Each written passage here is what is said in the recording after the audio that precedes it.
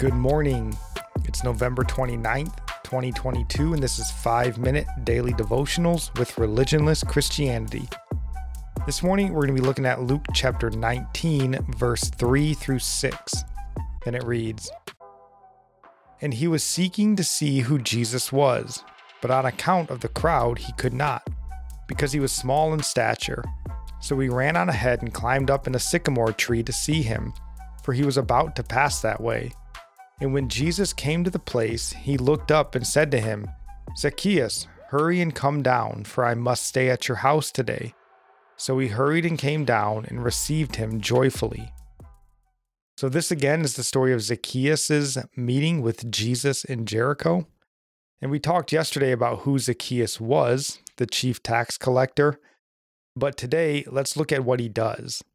It says that he was seeking to see who Jesus was. So this would lead you to believe that Zacchaeus has heard of Jesus. His name and ministry must have been known to them or to him by this point.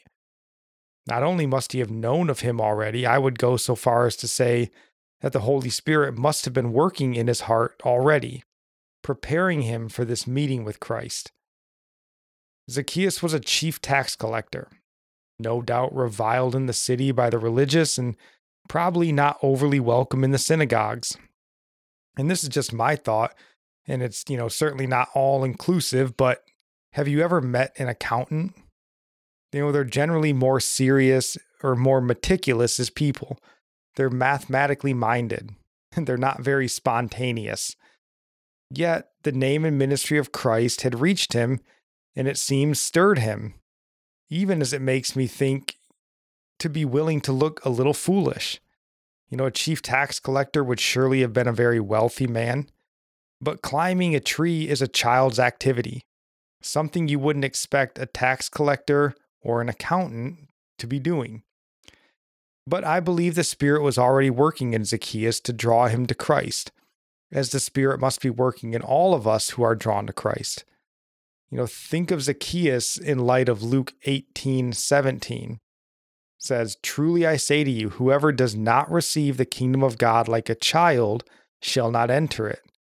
Is this not how Zacchaeus receives Christ? It says he's called down from a tree and received him joyfully. Right. So I'm just going to bring up the rich young ruler today in contrast to the rich tax collector, Zacchaeus. The rich young ruler boasted of his keeping all the commandments, but the rich tax collector, he could not boast. He stole, as we find out later on in the story, like most tax collectors, I'm sure. He had nothing to boast of before Jesus, and neither do we. So we liken ourselves to the sinner always because only those who recognize they are sinners can be saved. Zacchaeus here is said to have received Jesus with joy, but the rich young ruler, he walked away from Jesus filled with sorrow. So I pray we will always have joy in serving Jesus, that we'll never have anything in our lives that would cause us to turn away and no longer want to follow him. Yeah, the Spirit's working in us. We should receive him with joy. And our psalm of the day comes from Psalm 62, verse 8.